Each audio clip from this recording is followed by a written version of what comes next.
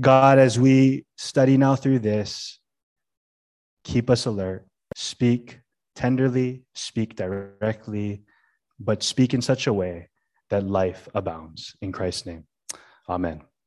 So last week, we got to sit in on a worship service in Troas. Remember that worship service? It was a long one. How long did it go? A little longer. Went till midnight. Then they had the little the bathroom break with the kid falling out of the window, right? 3 stories. He fell, he died, and brought back up. And then they kept going till dawn. It was an all-nighter service. We saw how Christ-centered that service was. And we walked through that and we looked at some of the principal marks of a Christian church service. We talked about the Sunday, the Lord's Day. I actually heard some encouraging feedback from some of you guys where you were meditating on that when you came to church this past Sunday, and we had the Lord's Supper this past Sunday. How timely was that, right? And so praise God for that. So last week we got to sit in on a church service. This week, and for the next 2 weeks, I want to go slow on this. We're going to sit in and ask Christy to put on the notes. My title is an elders meeting. We're going to sit in on an elders meeting, or in other words, a pastor's meeting. They're synonymous. They're interchangeable. They're interchangeable in this chapter. So it is also in Titus chapter 1. We studied through that. Speaking of the same group of men. And so I'm one of the pastors here at the church. You can also say biblically, I'm one of the elders. But you and I, we're going to get to sit in on this particular elders meeting. This is a special meeting. It's a speech, the only speech in all of the book of Acts that's recorded directly only to a group of Christians. Otherwise, all of Paul's talks and speeches, there was believers and non-believers. This one's all believers, but not just believers in the church, leaders in the church. All right? Now, before you kind of are tempted to tune out and clock out because you think, oh, well, pastor's meeting, I'm not a pastor. Or elder's meeting, I'm not an elder. Hold on. Be careful. Don't read your Bible like that. I don't tune out when the Bible's speaking about women. And when the Bible's speaking about children, I don't, or the Bible's speaking about deacons, I'm not a deacon. No, why? Because the Bible, or all of us, this is all connected. Actually, I'm glad that we're going to be talking about eldership, because I wonder how much you've actually even thought about that. I was away speaking at a church. They asked me to come and speak on this very specific topic of eldership. And I confessed to them, I said, I grew up in the church.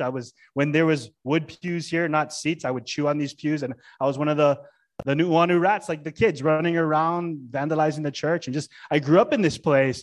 And for the longest time, I never really thought to think, why is that guy the pastor? And what makes a pastor a pastor? And how is there only one pastor, or are there supposed to be a bunch of pastors? I never really thought deeply about this. And so I'm with you in that, like, okay, if we're going to have 2 messages, 2 weeks talking about the pastorate or elders, you're tempted to kind of just be like, well, maybe this isn't for me. I'll come back in 3 weeks. But why I would want to challenge you and say, don't do that, because this text teaches you how to pray for your pastors. I mean, if you're a believer and you're part of a church, you have a pastor, or you have pastors.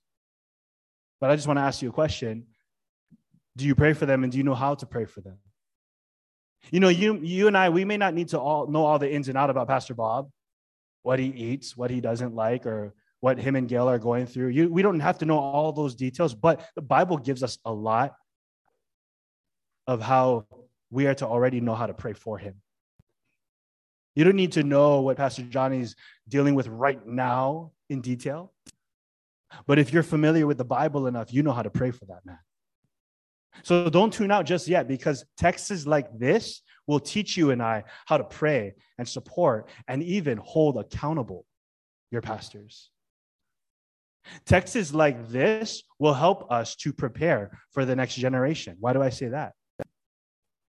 Because the pastors who are here presently, we're paving the way for the future pastors. And what you're going to see in the scriptures is the pastor's job, one of our roles, is faithfully teaching the word to our children and our children's children. Those of you young people, you want to have children?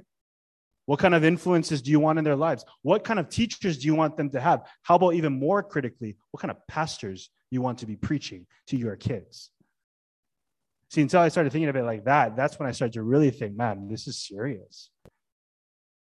Because as we've already read and saw, the pastors are men who are to be models to the church. They're the kind of, you're not going to just hear the guy talk about Jesus, but if you see him outside at the beach you're going to be that much more inclined to watch and see how he lives. So we better really be concerned and care about this subject of eldership. And lastly, I would say don't tune out just yet, because all the qualities and the attributes that we're going to see as we study, as we sit in on this elders meeting, those qualities that Paul had, that these Ephesian elders are to have, is the same qualities that every Christian believer is to aspire to have. Paul said in 1 Corinthians 11, imitate me as I imitate Christ. That's why it was beautiful. I forget which sister brought it up. All of this points, this page, all of this is parallels, it's pointing, it's echoing to Jesus. So the things that we read here, yes, it's primarily being spoken to its original, what's the word? The original people who heard it, these elders, they're elders. But first, they are Christians. They're children of God. And so everything we see that is spoken to them, it is spoken to us. So please, don't tune out if you're thinking, well, I'm not an elder.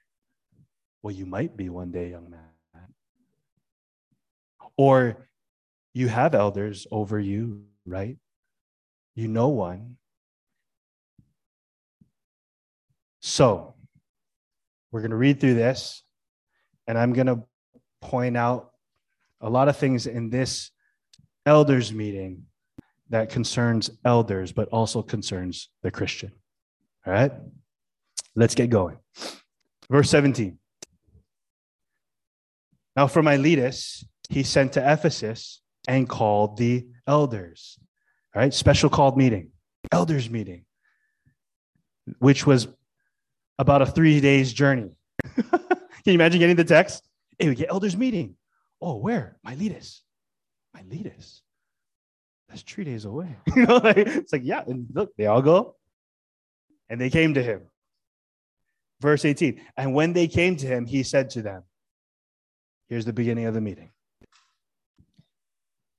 Well, first, sorry, let me go slower. I'm not gonna harp on this one too long, but I just wanted to show you elders in plural, not singular. Just want to point that out. I'm not gonna harp on that too much. But I want you to see that very, very, very clearly all through the New Testament. Whenever the office of elder is spoken of, it's in the plural. There's 2 times it's spoken of in the singular, but that's when Peter says, me, a fellow elder, singular. He's speaking of himself, but I'm a fellow elder. John does it in 2 John 2. He's like, I'm an elder. But they're not arguing in that text for a singular eldership or elder. There's actually no model you ever see in your Bible of a one singular man leading the church, which is funny because that's so normative for us in our time of history, right? It's not uncommon to hear of a church of thousands with one guy who's their pastor.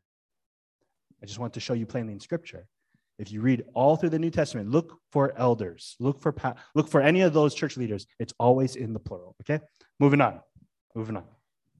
He says to this then, you yourselves know, episteme, to put to your attention. When you think of me, that's the type of word. When you fix your thoughts on me, you are acquainted, you understand, you know through memory. That's this word. It's not like you've heard of me being this kind of guy. You know of me.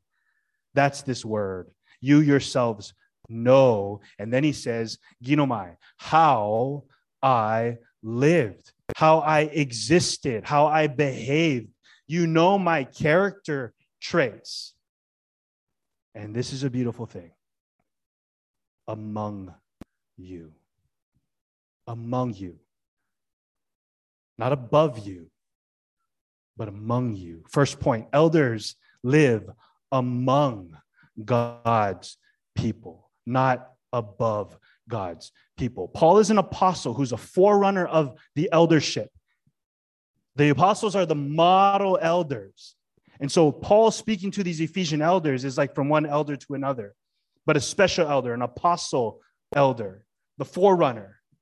And so he's going to, in this part of tonight, we're just going to talk about Paul talking about himself. And then next week, we're going to have him talking to the elders. But the first thing that I love that Paul points out is he lived among them.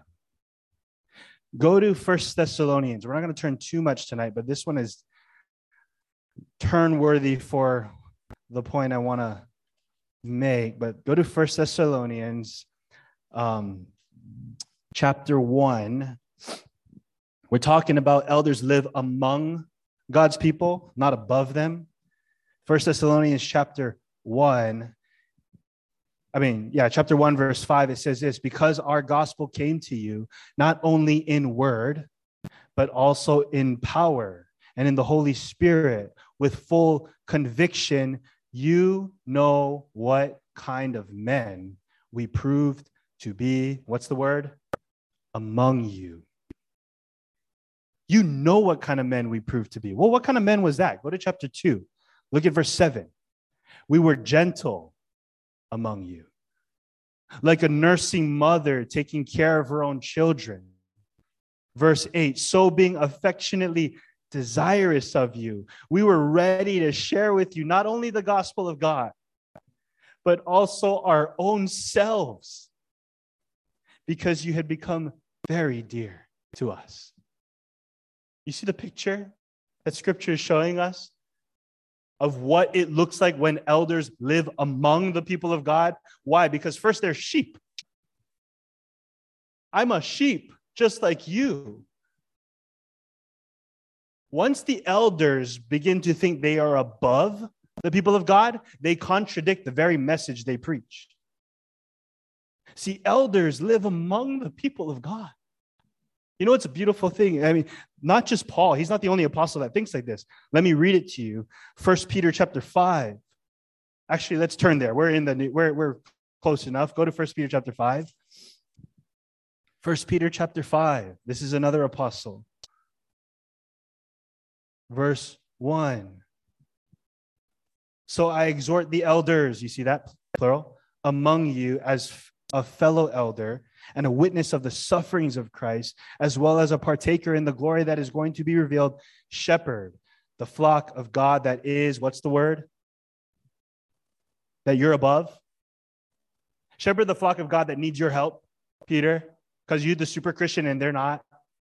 No, shepherd the flock of God that's among you, exercising oversight, not under compulsion, not because I gotta do this, because I get a paycheck to do this, but willingly, as God would have you, not for shameful gain. The elders are not in this for the money, not for the comfortable living,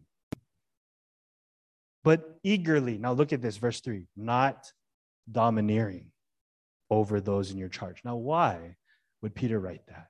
Because there's a temptation that every elder faces, is to start to live above. I'm a sheep. I am hurting, just like everyone else in this room.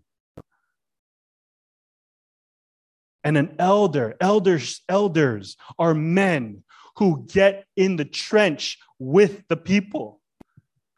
They're not unaware of what's going on. They don't live in some cloud hovering above the common folk. They are the unschooled ordinary man. They are the sinners saved by the same grace. 2 John chapter 12. 2 John verse 12. There's not 12 chapters, there's one. He says this: though I have much to write to you, this is another apostle, I'd rather use paper and ink. Instead, I hope to come to you and talk face to face. I don't like text. I like see you. That's an elder. Text, if I can text, I can text, but I'd rather see you face to face. It's a beautiful verse. He says that twice in his little letters. That's why they're so short. He's like, you know what? I get this paper ink. I get plenty to say, but I'm going to stop right here. When can I see you? And I think the brevity of those letters preaches to us, not just the elders, but us. Are we a people that want to be among one another? See, the elder lives among, not above. Where did these apostles learn this? In the beginning was the Word, and the Word was with God, and the Word was God, and the Word became, verse 14, flesh, and he dwelt among them. Who's that speaking of? The Good Shepherd, Jesus Christ. He came from heaven to earth, and he lived. He sweat. He hurt. He got hungry. He washed feet. He rubbed shoulders. He cried with people. He bled for people. This is the spirit of our great good shepherd, Jesus Christ. And if elders are really elders, they embody that spirit. Don't you want men like this leading you? Or do you want pastors who are just public figures that are just distant and you don't even really know the guys? God help us work against that at New Wanda Baptist Church. I want none of that. Elders live among God's people. They're not above them. See, Paul is the kind of preacher that after preaching, he doesn't dash away into his backstage room like some celebrity preacher and just tuck away from the crowd. He's the kind of preacher who preaches and then he hangs out and it actually goes till midnight. And then someone falls out the window and he comes back up and everyone's talking about the word. And he's like, you know what, I'm down. Let me just brush teeth real fast and I'll be right back. And they go till dawn. That's the kind of preacher he is. He's not the kind of preacher that preaches, does his thing, and then shoots him out.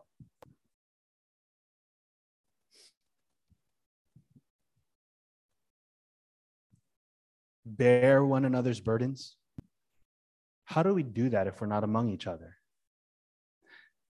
Before we move on, are we among one another? Are we carrying one another's burdens in such a way? Are we rejoicing with and mourning with? Do we know how to rejoice? Do we know how to mourn with each other? This amongness is Christian spirit. And the elders are just to be exemplary of it. Not perfect at it, but they're to model it and model it well. Will you in love choose to live among each other tonight? Will you rub shoulders with each other in such a way that you will, like when we read on, cry? That you will laugh. I challenge you to do this. Identify just who's among you. Notice that word is among. Paul is not telling the Ephesian elders, pastor everyone in the world. Just whoever's right there. Whoever's among you. Identify who's among you in your life. Who do you normally, typically, just naturally bump into at church? All right? And then pray for an authentic heart. Lord, let me truly care about Lauren. Let me be for Lauren's good and his life. Let me be so concerned with what's going on in Lauren's life as a young man right now. His interests and stuff like that. Lord, just let me really care.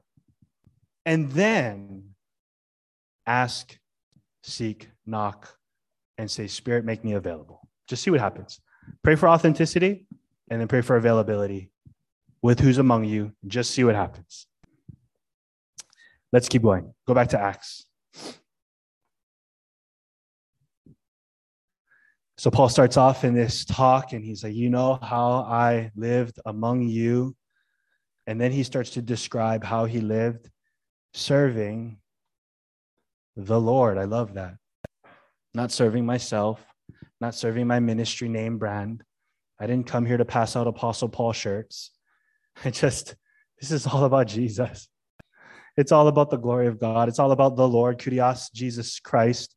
And look at this, with all, not some, not half kind, all humility, pas, all humility. This is the word study for humility. To have a deep sense of one's moral littleness. One's moral littleness. The broader version for me is like, he's not that good. Humble opinion of oneself. Or this is another translation, without arrogance. I like that one. All humility means there's no room for pride. No room for being tantaran. The pastor is not a place to puff yourself up. Once the pastor gets prideful, he compromises the very message he preaches. Because you know what the gospel does? Is it destroys all human pride. Pastors don't just teach total depravity. They believe it with all their heart. That's why they will sit and counsel across someone who's in adultery, or sit and counsel across someone who's in pornography, or sit and counsel someone who's a murderer, and not for a moment think they're better than them. Not for a moment think that they're more worthy than this person who's created in the image of God, who's broken and hurting. Why? Because the elder is so fully convinced. I'm unworthy to untie the sandals of King Jesus' feet. I don't even deserve to be speaking to you right now and telling you the good treasures that I found. So, friend who is broken and you have all that baggage that you're having such a hard time confessing and sharing to a member or an elder, if those Christians truly believe the gospel, they will serve you with all humility. And they're not going to tell you a bunch of steps to make yourself better and say, good luck, go for it, if you can hack it. No. The people of God, we serve with all humility because we are convinced that all saving grace comes from the Lord Jesus Christ. See, all humility isn't Paul being just like ultra polite, like, oh man, I no need, I'm good. But what can I do to help you? That's not humility. Humility is like, no, I'm not good, but I'm saved by grace. What can I do to help you? I don't deserve to help you. You see the difference? The type of humility Paul had, it came from him realizing that he is a sinner. 1 Timothy 1:15, he says, Christ came into the world, Paul speaking, to save sinners, of whom I'm the foremost. Luke 5:8, Peter, another apostle, when he realized Jesus was Lord, he said, depart from me, I'm a sinful man. John the Baptist, I don't deserve to untie his slippers. You see where humility comes from? It starts with realizing you're a sinner. And the elders ought to be men who see that most clearly. That's why if you see me walking around on Sunday starting like, I look like this. Oh, yeah, you like, you just see, you smell a little bit of that arrogance. You pause and pray, Lord Jesus, have mercy and give him humility. Remind him of who he is in Christ. Pray, because your pastors are prideful men. And we need all humility.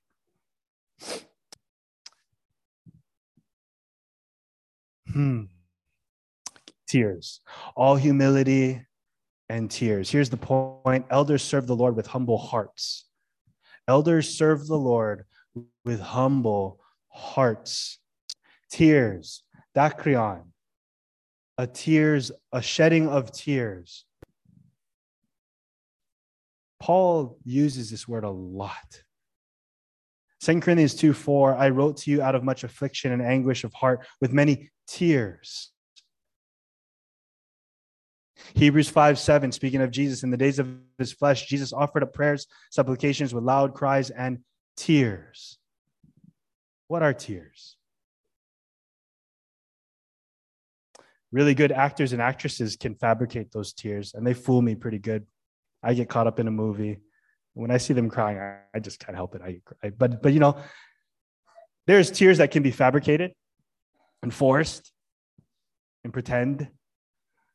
But these types of tears, these tears is the overflowing sign of true compassion and affection. This is a sign of what's going on in the apostle's heart, the elder's heart. That's why I say the elders serve the Lord with humble hearts. Elders have their hearts in this. It's heartfelt for the glory of God and the good of his people.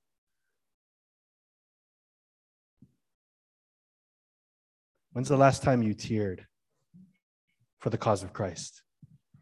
For a brother or a sister and their walk with the Lord?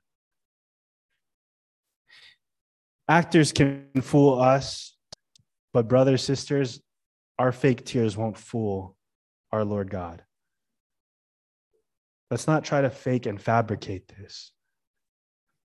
See, what happens is when we actually live among one another, the tears will flow and it won't be forced.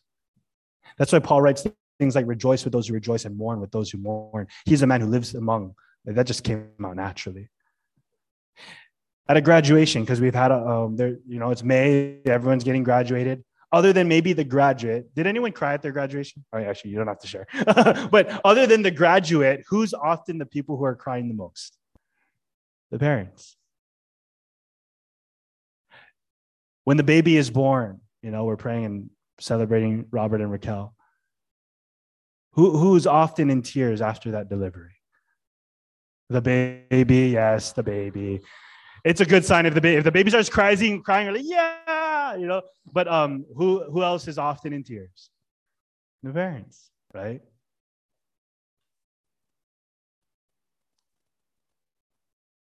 At the football game, championship, the team won, we are the champions.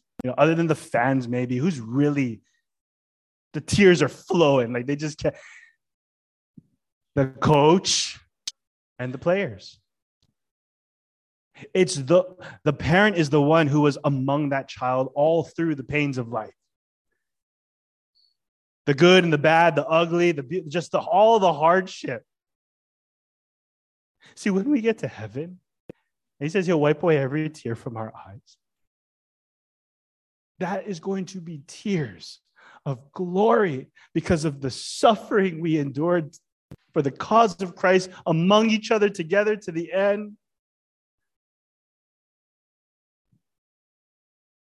When we serve the Lord in all humility, we're among each other and we run this race together.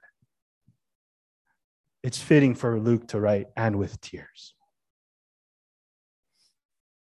Philippians 1:8, God is my witness how I yearn for you with all the affection of Christ Jesus.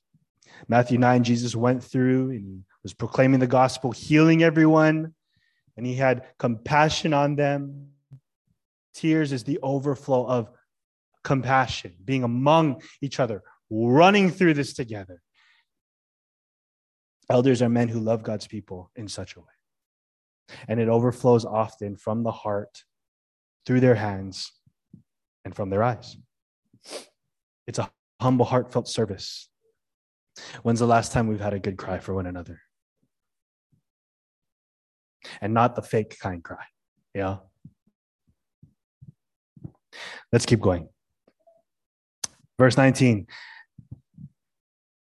You know how I lived among you? And he talks about humility and tears and with trials that happened to me through the plots of the Jews, how I did not shrink from declaring to you anything that was profitable and teaching you in public and from house to house, testifying both to Jews and to the Greeks of repentance toward God and of the faith in our Lord Jesus Christ. With trials, Christian pointed out in observation time, the trials that are coming from the Jews is what? They murder him. Remember the riot in Ephesus, all that stuff? In the midst of those trials, Ephesian elders, you saw what was happening to me. And look, verse 20, I didn't shrink back. I love this word, shrink back. I'm not going to try to say it in the Greek because it's hard. But it says to draw back, to let down, to avoid, to be timid, to hesitate and take cover. You know what shrink back is? It's a flinch. The Jews hitting, persecution, hitting. And Paul says, it didn't make me flinch one bit. I didn't compromise my message. I didn't change it. I didn't soften it up. I didn't take the sting out of the gospel. I still called people to repent to God. Hit me. It's not going to make me flinch. That's the elder. Here's the point. Elders are faithful preachers and teachers of the gospel. You see that here clearly, right? Testifying repentance toward God, faith in our Lord Jesus Christ. This is the gospel message. He didn't change his message in the face of persecution. These are the types of men we want to be leading us, church.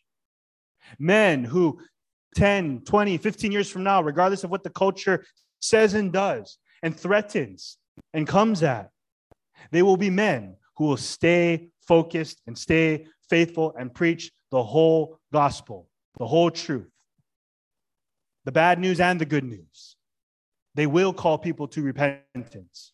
If you notice your pastors starting to speak more fluffy and not talk about sin because that's more attractive to the vibes of the age, and we start to lead in such a way that just wants to make it a little bit more friendlier-ish because we don't want to We're afraid of what if we say the truth, how that will hurt. That's not faithful gospel ministry. Look at these things. I did not shrink back, declaring. An angelo. It's an announcement. It's a disclosing. It's a proclamation. I didn't lower my volume on this. Elders, Ephesian elders, you know this. I was ready to go back into there, and you are the ones who said, no, maybe I'll hold back. But you saw my heart. I was in this to the end, and I still am. Faithful preachers and teachers. I want us to just note this really quickly. He declared, he taught in public and house to house. See, an elder feeds the word of God in various forms. Elders don't just preach the word from a pulpit. It's also at a church picnic on the yard. They're just having conversation and talking and praying, and it's in a car ride. It's at the beach while they're surfing. It's in public and it's in private. It's big group like this and it's small group like Sunday school. It's various forms that the elders are to feed the word of God. But what doesn't change is the content of what we're teaching. You see that? Pray for your pastors. There's the preaching moment, like right here, right now. But then there's the moment after when Khalil and the boys are whipping up the food and we're just sitting and talking. Paul did it all. What an example. Elders are to be faithful preachers and teachers of the gospel. This is why when we study books like Titus and Timothy, what does Paul stress so much to these two young guys? Preach the word. As for you, Titus, as for you, Timothy, everyone else can do what they're going to do. But you, pastor, you preach Christ. You preach Christ. You preach the cross. You preach the blood. You preach repentance. You point to Jesus. You call people, trust him. He's real. He's alive. He's risen.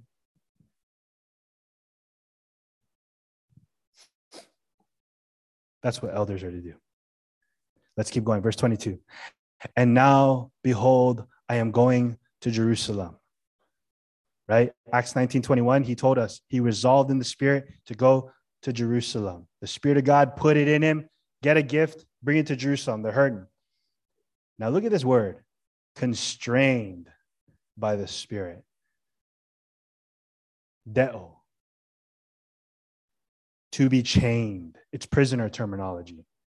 You look up the Greek words for all the other verses that uses this. It's always about someone being bound or in prison or fastened. That's an interesting word, right? You ever hear people say, I'm arrested by the Spirit? That's where it's coming from. See, elders are to be men who are led, or if you want to use this word, constrained by the Spirit. Paul was a man, and we see this in his life, right? From chapter 9 until now. He was led by the Spirit. What does that mean? That doesn't mean Paul was just like, woo, Spirit-led, Let's look at what it, in the negative. Galatians chapter 5. When you walk by the Spirit, you do not gratify the desires of the flesh. So to be someone who's led by the Spirit means to be someone that's not led by the flesh. Or you're not constrained by the flesh. The desires of the flesh are against the Spirit. The desires of the Spirit are against the flesh. They oppose each other. If you are led by the Spirit, you're not under the law. If we live by the Spirit, let us also keep in step with the Spirit. To be led by the Spirit means you're not enslaved to your sin. See, the elder is a Spirit-led man. In other words, an elder, the elders are to be men.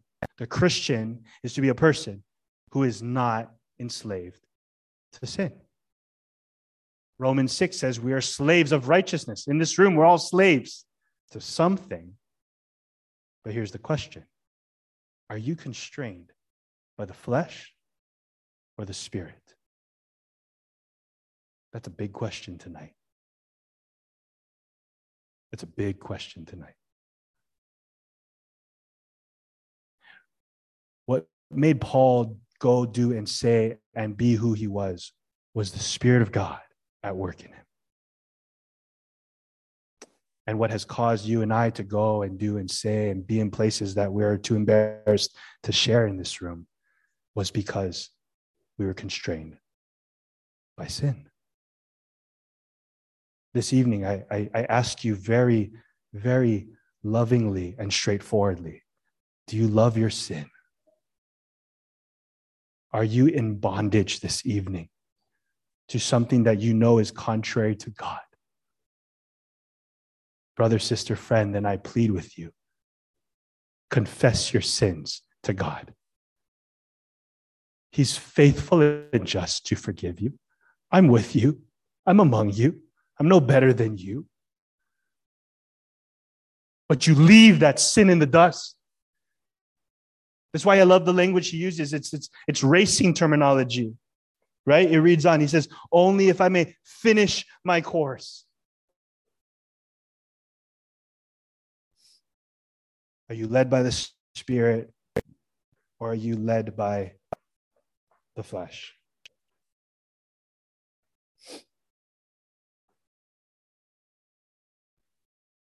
First Corinthians 9:24, he says, do you not know that in a race all the runners run, but only one receives the prize? So run that you may obtain it. Do not run aimlessly. Discipline your body. Keep it under control. Run. Run this race. Run that you might obtain it. Hebrews 12, it says this, lay aside every weight and sin that clings so close. Let us run with endurance the race that is set before us. Looking to Jesus, consider him so that you don't grow weary and faint-hearted. Verse 12, lift up your drooping hands, strengthen your weak knees, make straight paths for your feet so that what is lame may not be put out of joint, but rather be healed. Run, run, strengthen yourself. The elders are to be people who are setting the pace. And we're encouraging everyone, let's run. Let's run this race together. Isaiah chapter 40, verse 28 to 31. Have you not known? Have you not heard? The Lord is the everlasting God, the creator of the ends of the earth. He does not faint or grow weary. His understanding is unsearchable. He gives power to the faint. To him who has no might, he increases strength. Even youths shall faint and be weary. Young men shall fall exhausted. But they who wait for the Lord shall renew their strength. They'll mount on wings like eagles, and they will run and not be weary. And they will walk and not be faint. How are you running this evening? Are you running in such a way to obtain it? Sovereign God is over you and he's at work in you. So run. Run. Brothers, sisters, run.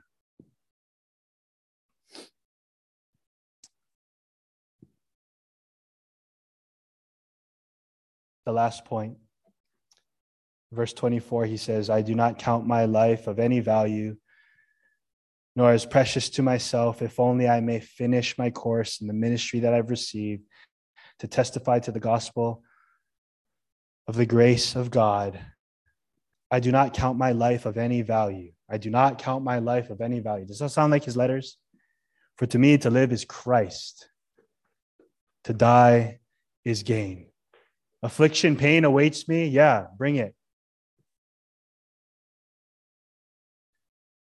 An elder lays down his life for the cause of Christ. He lays it all down. Lose your life for my sake, you shall find it. Again, elder is just a model. Christian, we aspire for this.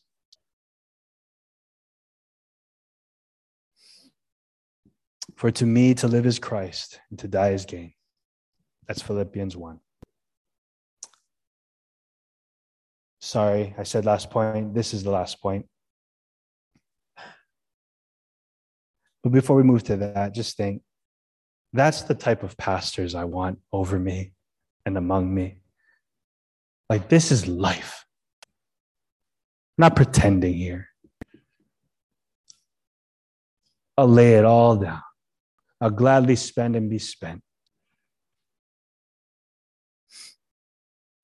Pray for your pastors that they would set the pace. Verse 25, and we'll be Paul. And now behold, I know that none of you among whom I have gone about proclaiming the kingdom will see my face again. So he's looking at all these elders in the eyes, and he knows this is it, boys. This is it. I'm not going to see you again. Therefore, it's interesting what he says. I testify to you this day that I'm innocent of the blood of all. Why? I did not shrink from declaring to you the whole counsel of God. Why would he use those words? Because if he did not, if he was an unfaithful pastor and shrank back and only preached parts of God's word, the fluffy parts, then he would be guilty as charged, because that's not what the elders are to do. The elders are to be men who bring the word of God in its full, the whole counsel of God, the whole gospel. And he tells the brothers, even when you hated me, even when I told you the truth straight to your face, I gave it. I didn't shrink back.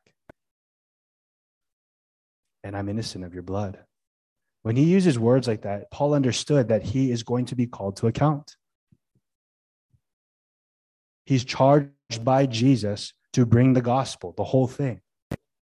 And if he didn't do it, and maybe he's referring to Ezekiel, their blood's on your hand. James 3:1 says, not many of you should become teachers, because you know that we who teach, James an apostle, we who teach will be judged with greater strictness. Let me close with this verse. Go to Hebrews 13. Let's close here together. Hebrews chapter 13. The last point is this: elders will be held accountable to God of how they pastored his people. Elders will be held accountable to God of how they pastor his people. And I'll be honest with you, I tremble saying that point. That's what the Bible says. Hebrews chapter 13. Let's look at verse 17. It says this: obey your leaders. Is that singular or plural? Okay, just driving that home. Obey your leaders and submit to them, for they are keeping watch over your souls as those who will have to give an account. Do you see that?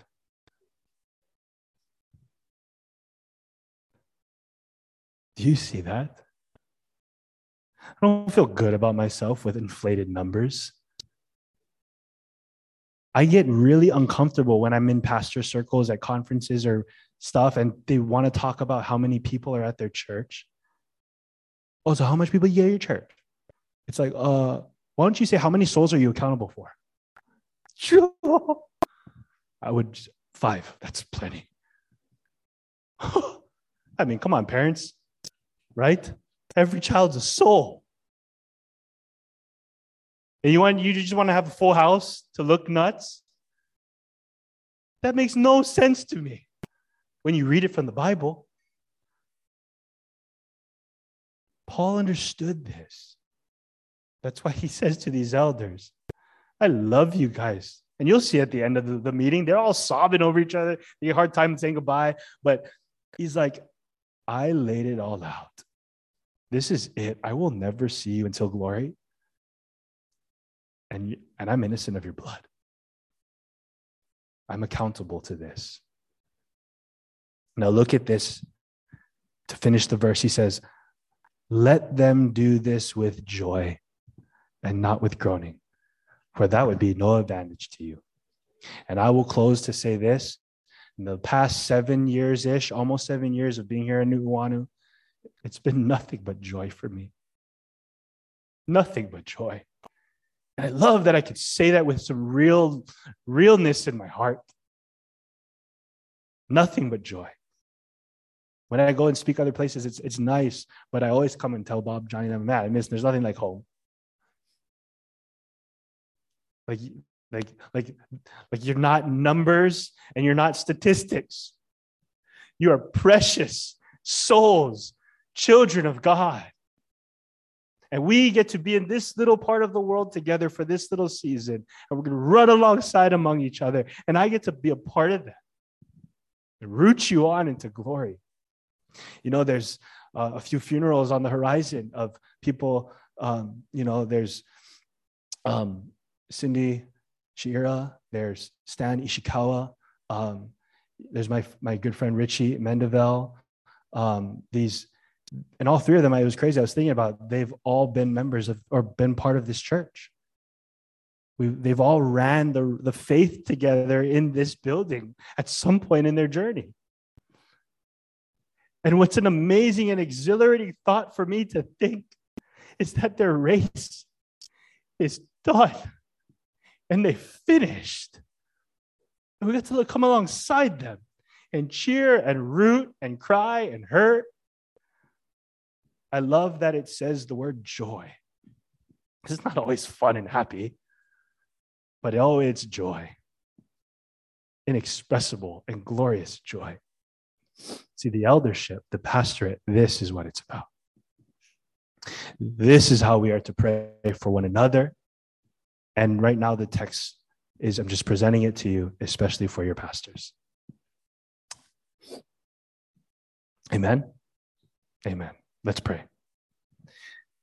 Father, as we put the elders' meeting on pause right now, oh, what an amazing example the Apostle Paul was to those Ephesian elders and is trickling down through history to us. Oh, that we'd be a people who live among one another. That fellowship time after this wouldn't be a time to just kind of eat, but a time to just be together. I pray that you bless our conversations. I pray that you bless our text messaging, our emailing, our thinking of one another, our praying for one another. Pray that you'd well up within our hearts to serve with all humility. That we would be faithful to the gospel message, for it is the call of the church to be the pillar and buttress of truth. And the elders are to just set the pace. Pray that we'd be led by your spirit and not by our flesh. I pray that you'd help us to run. If there be any brothers and sisters who are entangled in sin this evening, those sins would be confessed now, tonight, in this moment, that they repent and turn to Christ and run. Not aimlessly, but seriously and disciplined. And I pray that all of us, God, would lay it all down for the cause of Christ. And that when that beautiful moment comes where we all graduate into glory, and we're there at the river, 10,000 years from now, we'd be singing these songs together. What an amazing moments those will be. This is the reality that we Christians live in. Eternal life. Life, eternal life. God, help us run, we pray. In Christ's name, amen. Amen. Amen.